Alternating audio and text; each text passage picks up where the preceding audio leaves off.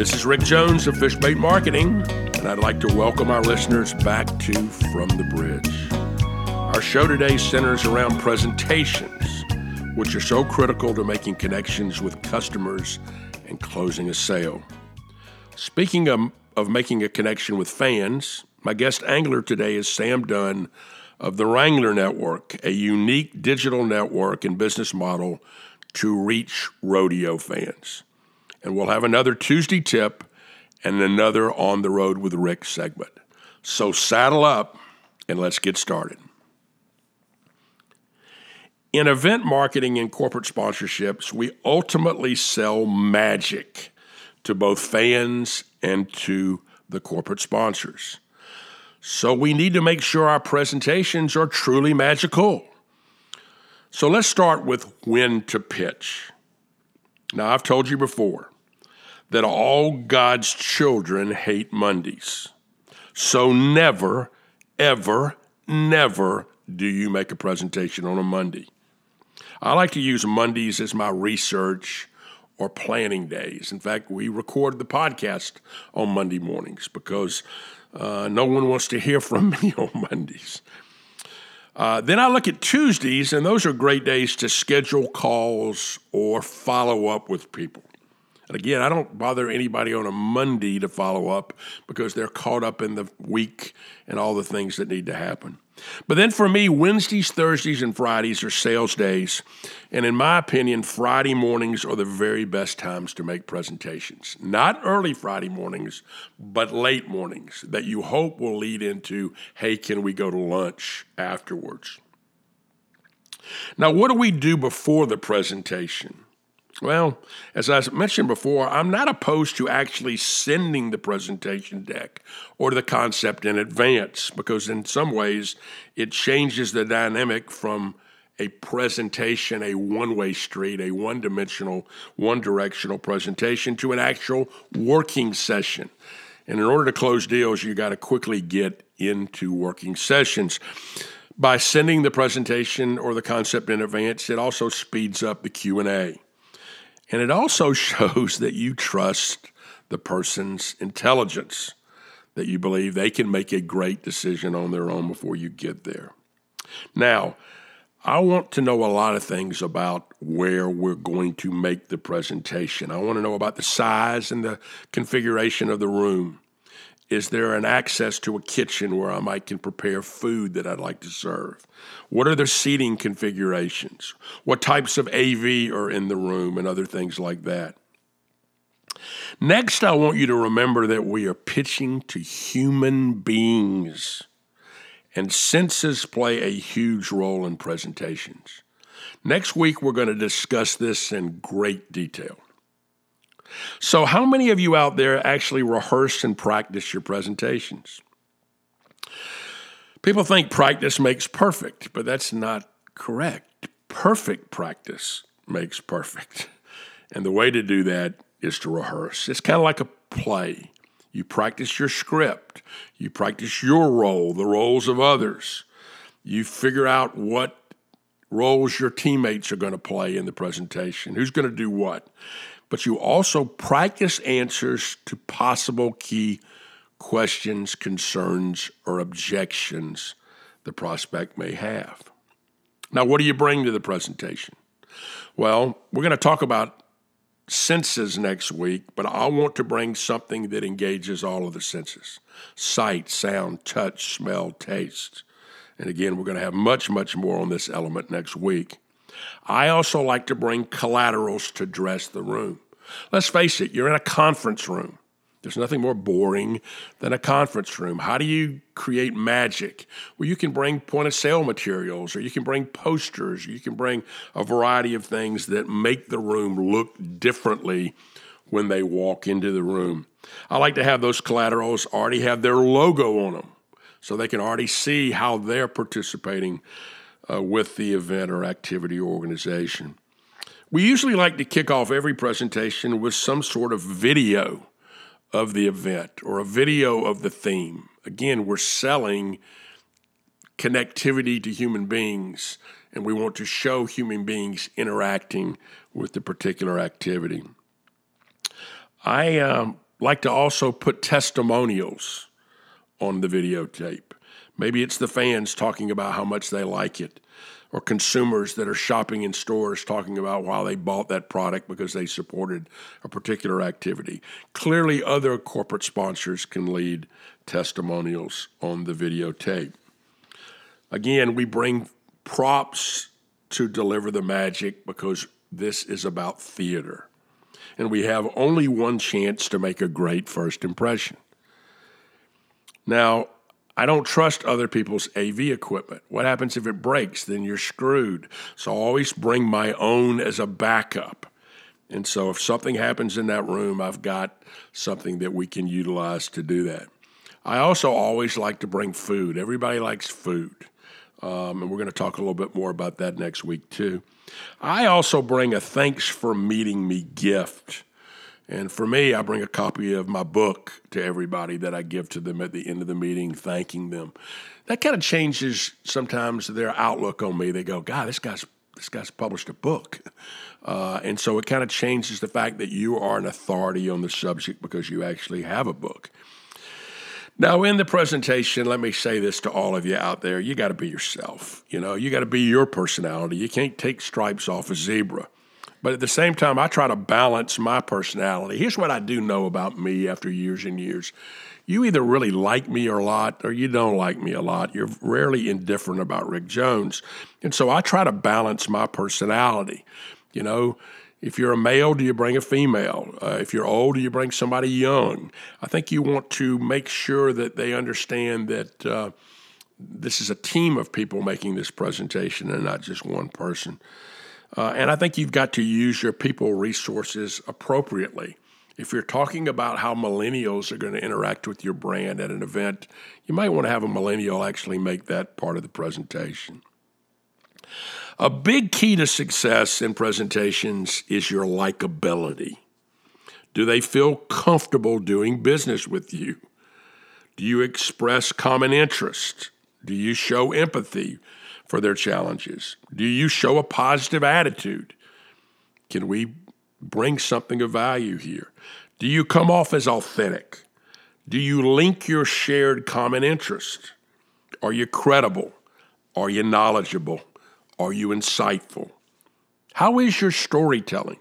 Because people respond better to stories, and they interpret your stories and make your stories their stories. Do you make an emotional connection? And do you articulate the next step? In every presentation, I don't do any what I call negative recruiting. I don't do any put downs of the things that they are currently involved with as sponsors. Nobody wants to hear any negatives.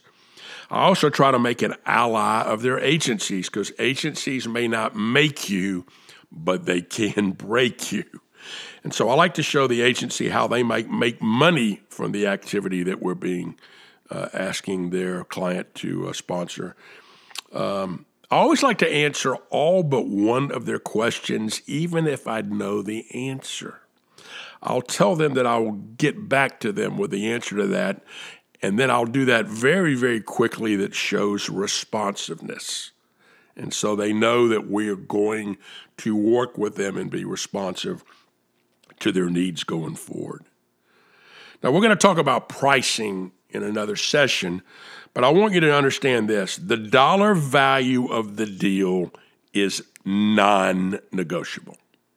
We're not selling cars here, but the terms are negotiable, okay? And so I may give you a discount if you can pay in 2 weeks, or I may give you a discount if you can do a multi-year agreement, but I'm not discounting the package that I've shown them. If they've got less money, that means I'm going to give them less assets and benefits. Doesn't mean I'm not going to do a deal. It's just going to be I'm not going to do that deal. I've seen this happen too many times where somebody will come in and say, well, this is a $100,000 package. Well, will you take $50,000? Oh, yes. Well, then it was a $50,000 package. And you come out looking like a phony and a hypocrite. And we don't want to do that. Now, we're going to talk more about pricing, and we're going to talk more about overcoming their objectives on another show very soon when we talk about dating.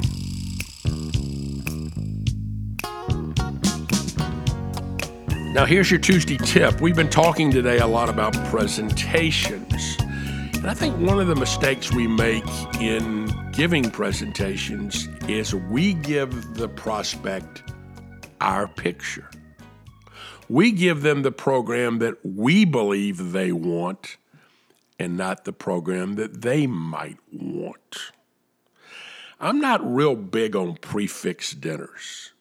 You know, occasionally they're kind of neat, but most of the time I like looking at a menu and kind of beginning to make choices of what I want to eat at that meal. And so here's what you do in presentations to deliver that. I call it the paint by numbers story. Remember when you were a kid and you got a book and it was, the picture was there, but the colors weren't there. But on each part of the picture was a number, and over to the side of the picture was a corresponding color matching that number. And so number 2 was orange, and so you colored in orange. And number 4 was green, and you colored in green. Well, that's what you kind of need to do in your presentations. You want to give them room and a vision to paint their own picture. And here's one of the reasons that I like to present, as I've told you before, on Fridays. Because when you give them a paint-by-numbers shell of a picture of what their sponsorship program could look like on a Friday, they're going to go home on Saturday and Sunday, and they're going to noodle that idea, and they're going to begin to fill in the picture the way they want to fill it in. And that's your Tuesday tip.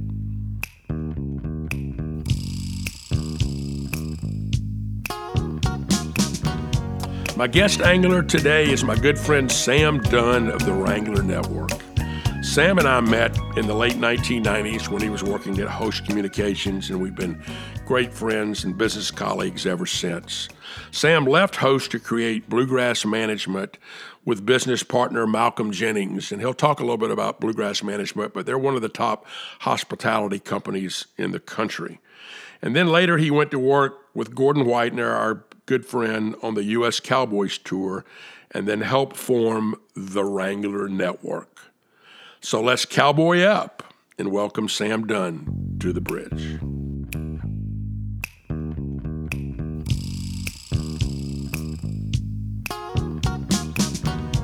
Sam, welcome and thanks for being with us from the bridge. Hey, Captain, I wish I was down there on the bridge with you, man. Well, we've got a nice day today. There's a little hint of fall here, which is kind of rare for this time of year, and we're kind of seeing it. You know, we've started college football season, and that's when you like that good, brisk fall weather. So I'm looking forward to a great football season. So how are things in the Commonwealth? I think you and Virginia, I think Kentucky and Virginia are the only two states that refer to themselves as the Commonwealths and not as states.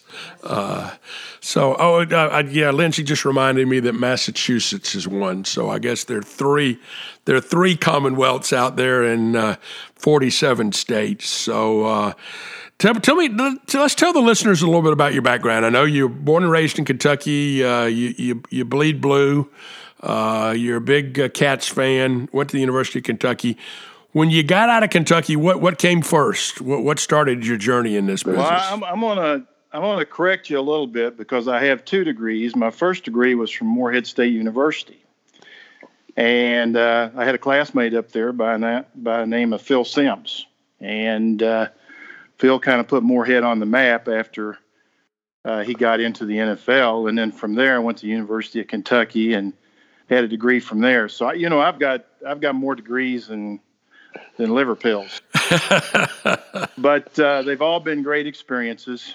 And, Rick, your first venture was into college basketball or into basketball coaching. And my first venture was in Parks and Recreation. I was a Parks and Rec guy. And in the early 80s, I had my first job was coordinator of special events for the Parks Department in Lexington, Kentucky. And it was a real unique period for our town during the 80s because we had a mayor that was very much interested in putting Lexington on the map for economic development. And also, he kind of got sports tourism. And this was the early days of sports tourism. So in 83, We were one of 16 towns to have a senior PGA Tour event, which had just started in 78.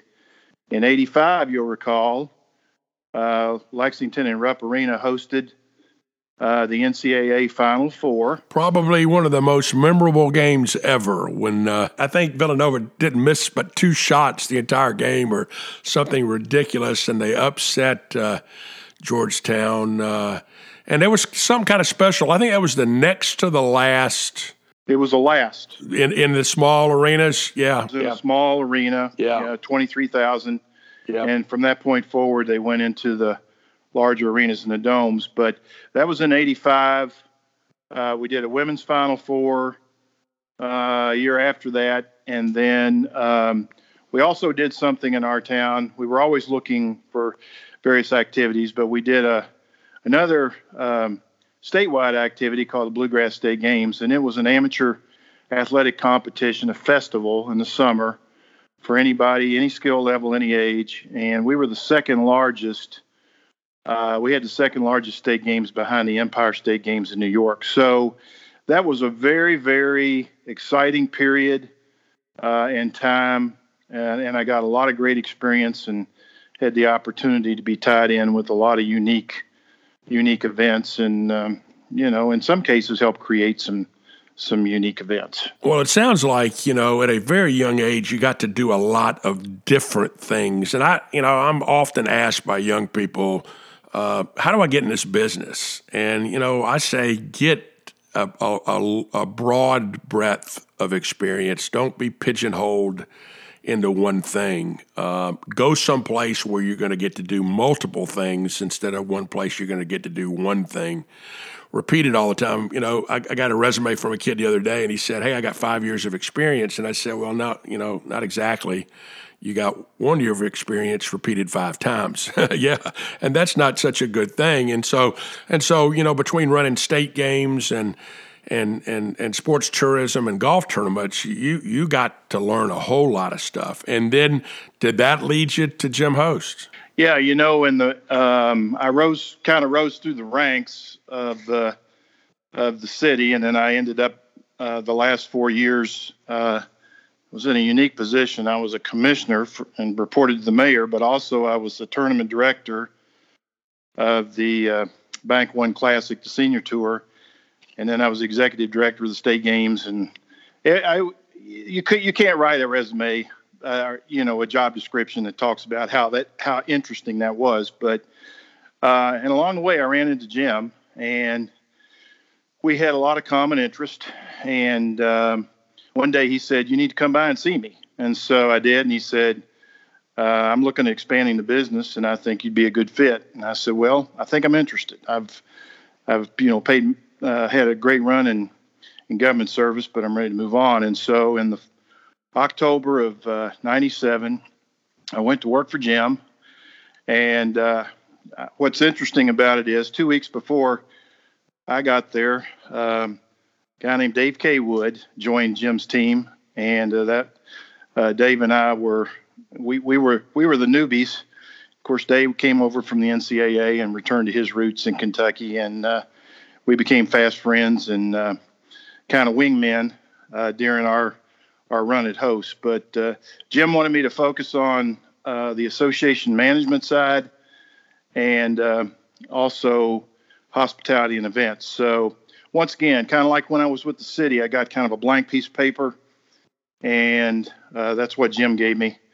And the first thing I did was I tried to learn the breadth and the scope of Host Communications. So I went and met with anybody and everybody. And I think other than Jim and a few others, maybe the CFO, after the first 6 months, I had a better understanding of the company than most people that were just focused in their one area. And that gave me kind of a unique opportunity to try to do things with Host. That was a very special time, Rick, at Host because of the college basketball and then the new technology that was emerging and what we were doing with hospitality and all. And,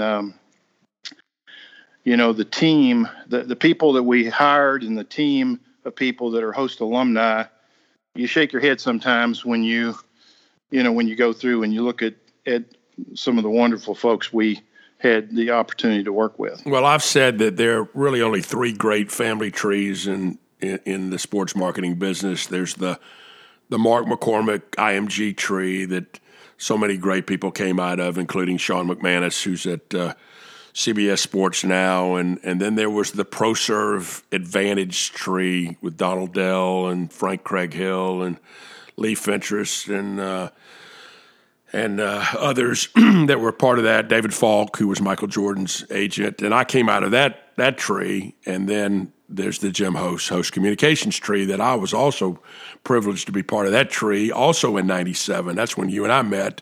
I went to work with Jim at the strategic group that became the Jim Group. And I came to work for him in July of 97. And you talked about hospitality. Host did, in my opinion, the finest hospitality program I ever had a chance to be a part of, and that was the annual trip to the Derby. Talk about that trip and why that was so special for Host customers. Well, it was unique because the Derby is unique. I like to say that it has three great components. It has the sports component. It has the social component, and it has the gaming component. And you put all three of those together, and it makes for a very unique hospitality event that husbands and wives can attend. I mean, when we ran golf tournaments, a lot of times the guys come out and the girls and the ladies, they don't show up. But when it came to the Derby, trust me, the ladies were running the lead on that deal. But Jim felt like it was something unique to Kentucky. We were very proud of the fact that it was a Kentucky-based business, and it was the pageantry. It was just something that was very unusual. And you would get people that would let their guard down and just be really comfortable, and it was like a family reunion. I'll never forget that, Roy Kramer and his wife would come every year, and I'm sitting here going, these are the nicest people in the world. They reminded me of,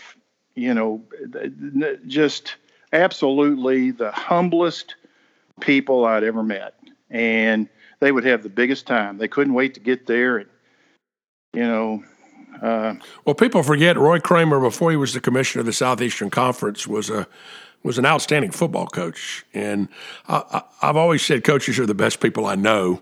But he and his bride they would come every year and have such a great time. And time and again, we'd have people that would come and really relax. It gave them a chance to relax and let somebody else take the lead and whatever. But the Derby is, a lot of the travel companies will say that the Derby is number one on the bucket list for sports activity. Well, talk a little bit about your hat program. You and Malcolm had done that's one of my favorite stories. Tell everybody this story. Well, we knew the Derby was all about the ladies, and we found a lady that was a fairly renowned hat maker, and we were looking for something fun to do the night before the Derby. So we started engaging with the customers like 3 months out. And we said, we're going to just custom design a hat for you. So we asked them to send a picture to us, send a picture of their dress that they were going to wear, or dresses they were going to wear. And then also, if the picture doesn't have the color right, go to the paint store and get paint chips that match your dress colors, which sounds bizarre, but it works. And so anyway, we had ladies, we had a custom hat made for each lady. And then the night before the Derby, after dinner, we'd bring them back to the hotel and we'd open up the hat store, and they'd walk in and they were trying to find, the hat that they thought was theirs that would match the colors and all. And it was over the top. It was over the top and just once again, just people having fun. I mean, these people, they want for nothing, but the fact that somebody could surprise them with a special hat meant something to them. And well, I like the fact that the woman knew that there was no hat like that anywhere else in the world. It was made just for her, and that was a very special keepsake and a great thing to do. Host is renowned for the sports marketing side, but I think a lot of people forgot that they were heavily involved in the association management business, and that Jim led the National Tour Association, the NTA, and but talk a little bit about what Host did there, because that was a lot of association management, was a lot of convention management, but also a lot of hospitality management. It was, and once again, the NTA was very important because it brought those people together, and the operators together, and they could, and they were in that particular environment. They weren't competing; they were cooperating with each other and trying to help them. But the tourism side is so incredible, and particularly the sports tourism has become so big that we sometimes underestimate what's going on that side of the business. And I was with my neighbor, and we drove an hour this weekend to go to watch his grandson play baseball, 12-year-old, and we went to a sports facility that was incredible. And I mean, there were teams there from 5 or 6 different states, and I'm going, these people get it, because everybody that's coming to town is eating, putting fuel in their car, and staying in a hotel, and they're creating revenue. And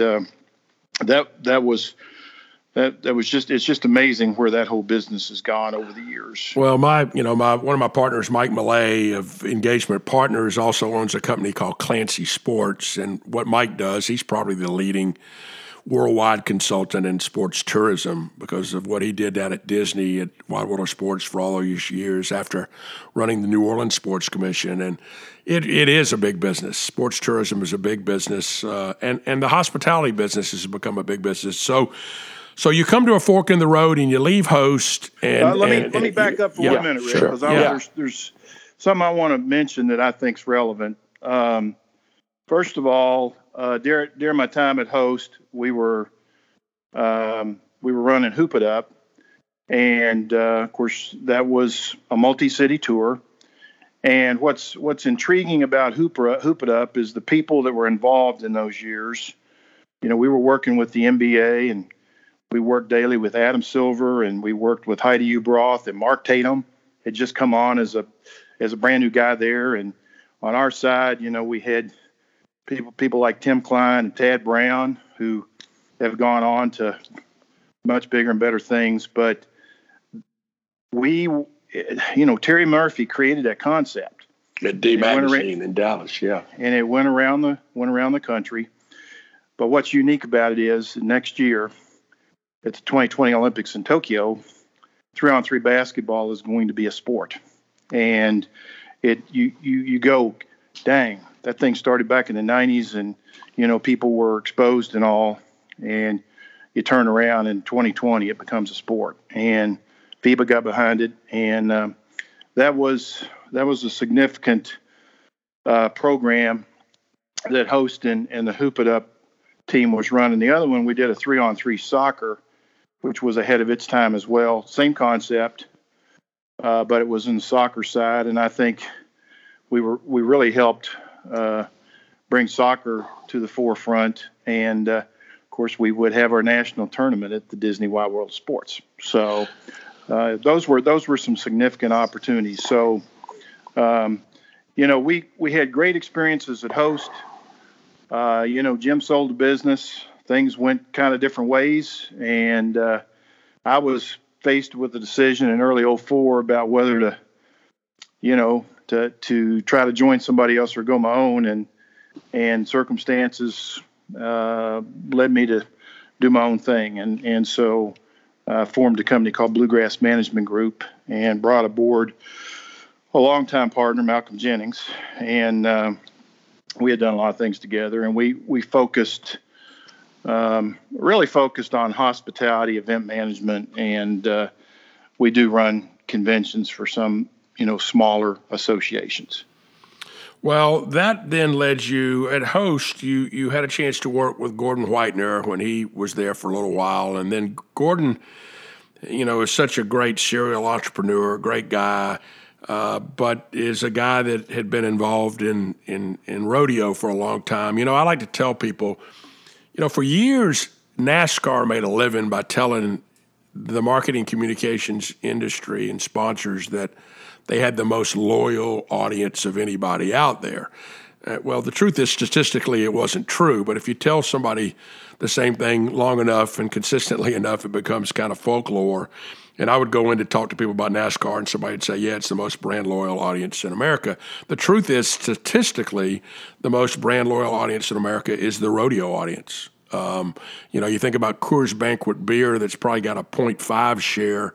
It's got about a 30 share of the rodeo audience, or Ram Truck that's got a share. But the one that astounds me is Wrangler, that I think has got about a 95 share of all rodeo. So you got in the rodeo business with both the U.S. Cowboy Tour and then the Wrangler Network. Talk a little bit about rodeo and what you've done in it and what you're doing in it and where that business is going. Well, I got to start by saying I got a weird closet because I got loafers on one side and cowboy boots on the other. So, and when I go to the airport, people don't really know who I am, but they know where I'm going. Actually, Gordon and I,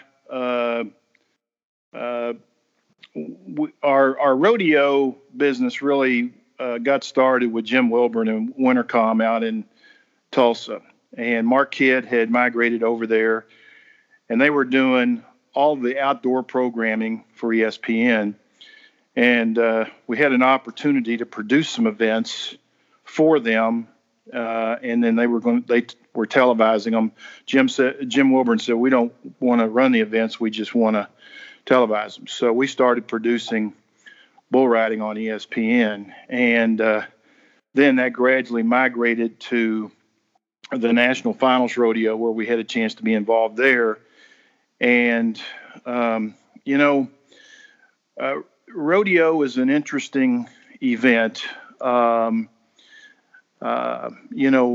There's some of the oldest rodeos in the country have been around for 120 years. This is not something that sprang up in the 50s. And they're a lot like festivals. I mean, when I look at the audience these days, at people that are going to rodeos, it's families that want to, it's family entertainment. It's people that want to, they're looking to embrace the tradition, but also have fun. And that's what makes it work at the community level, because they've embraced it. They may not follow the sport year round, a little different from NASCAR, but they block that weekend out on their calendar every year because they know they're going to be going to the festival. And so we were working in that arena for about 9 years. And then, what they say, what goes around comes around. So we were going through a period of time in 2010, 2011, where the iPhone was making significant inroads on how people were consuming content. And our ESPN programming that was not live, those numbers were decreasing. And yet we said, we're seeing it's not a loss of interest in the activity. It's just things are changing and we're not adapting. So we saw an opportunity there, and we got the band back together. I called up Tim Campbell, who had worked at Host and worked at iHigh. Yep. He actually, with broadcast.com, streamed the first content out of March Madness with a guy named Mark Cuban. And I mean, he was there from the start. And so we brought him in. I said, Tim, I've got arenas with video and audio. Is there any way we can put all this together and for a fraction of the cost, put it up? And he said, I think we can. So we ran the numbers, and then we said, we don't want to have to pay for the rights directly. How can we get around that. And we said, well, Wrangler's the 800-pound gorilla. They're involved in all aspects. Let's see if they want to partner. So we went to Wrangler, BF Corporation, made a presentation, and a week later, they said, we're in, let's go. And so in 2014, we started our journey. And after 5 years, last year we had 48 million views, and we have a worldwide audience, and it's just been an incredible ride. And we led the charge on it. Nobody else saw it. Nobody else wanted to see it. Everybody wanted to, change is hard, but we facilitated change and got out there in front of it. And so it's been really an interesting experience. I know all of our friends who are in streaming and working in those environments know that, your resources are razor thin because the whole goal is to minimize the cost and maximize content. So we work hard. We work very hard. But it's satisfying to see that people are responding to it. Well, it's interesting. Today's show was about presentations, and obviously y'all had that first presentation with your concept to Wrangler, and it was really getting them to have a leap of faith that collectively y'all could bring something of value to the audience. You knew there was an audience that wanted to watch more content in the rodeo business. And equally important, I tell people, we talk a lot about college football being a lifestyle. The Western lifestyle is unique, and the rodeo audience lives that Western lifestyle, and in terms of food and fashion and equipment and equine treatment and all that. And so in many ways, your numbers may not be enormous in terms of your cumulative numbers, but you're talking to, preaching to the choir. You're talking to the right audience in a unique way. And I'm a little surprised, Sam, that there haven't been other similar networks in what I call niches and niche audiences and niche sports. And I wonder what your thoughts on why that hadn't grown as much. Well, there's a couple of things, and there was, I read a book earlier this year by Jeff Bezos, and he was talking about how he talks to his senior team, and he had a great quote in there. He says, your job is not to think about the small stuff, but to think about how to set the trends and have others follow you. If no one is copying you, then you're not doing the right thing. So I say that only because in the rodeo side, we had some competitors that have come on, but our platform is advertiser supported. It's free stream, and everybody that's tried to compete in that particular space has been in a situation where they've tried to do pay-per-view, and it just hasn't worked for them. Rick, the unique thing about what we were doing on the rodeo side was that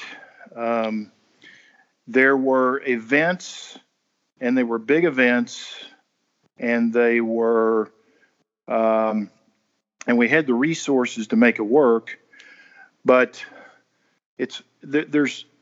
rodeo is not standardized. And what I mean by that is, I go to Ellensburg, Washington this weekend, and their rodeo is about 2 hours and 15 minutes long.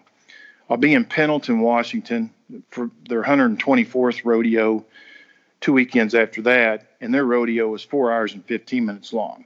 So unlike a basketball game or a baseball game or something of that nature, each and every one of these is unique. They have the same events, but they have different pageantry around them.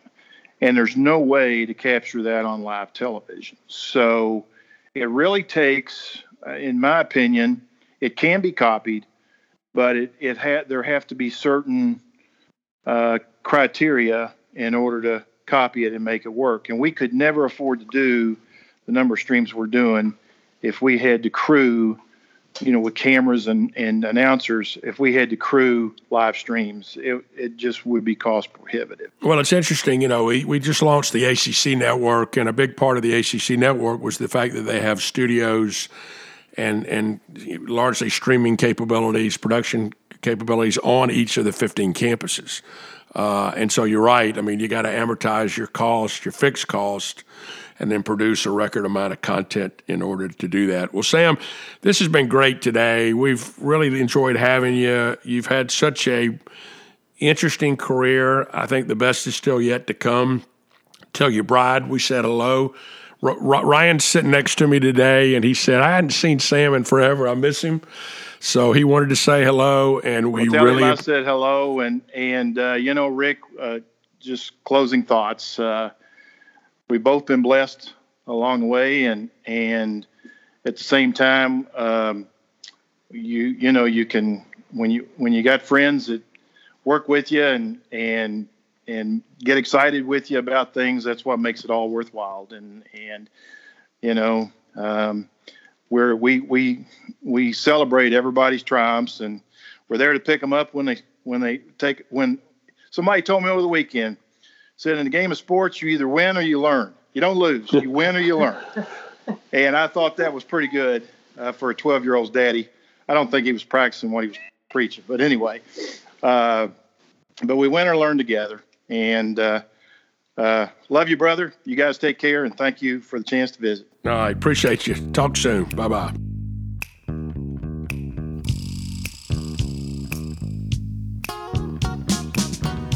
Now it's time for On the Road with Rick. For those Southerners listening here, I'm a big fan of Crystal hamburgers. And for my Midwest friends, it's usually White Castles. But one of the originals is the Cozy Inn in Salina, Kansas. This is the original stop, as far as I know, of those little slider hamburgers.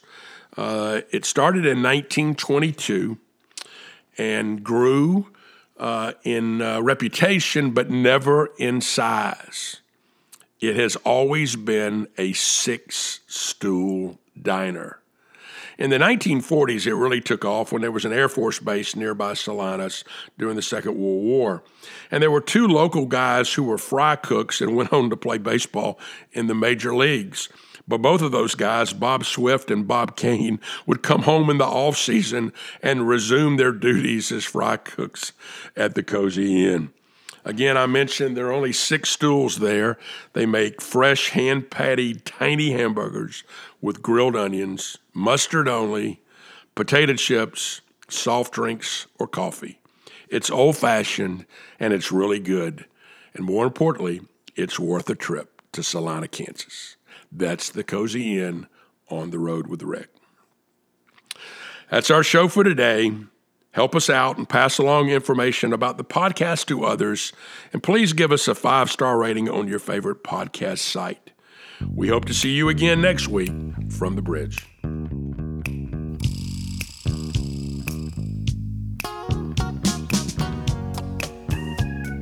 This has been your captain, Rick Jones, from the Bridge. If you like what you hear, please share, subscribe, and leave a 5-star review on your favorite podcast directory. Everybody wants me to be what they want me to be. But I can't be nobody else but me. Yeah. I'm sick and tired of trying to please everyone else.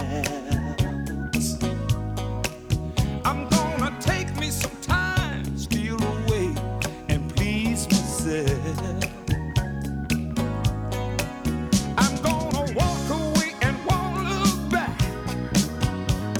If anybody asks where I'm at, gone fishing, waste some time, gone fishing, leave my troubles behind, gone fishing, rest my mind.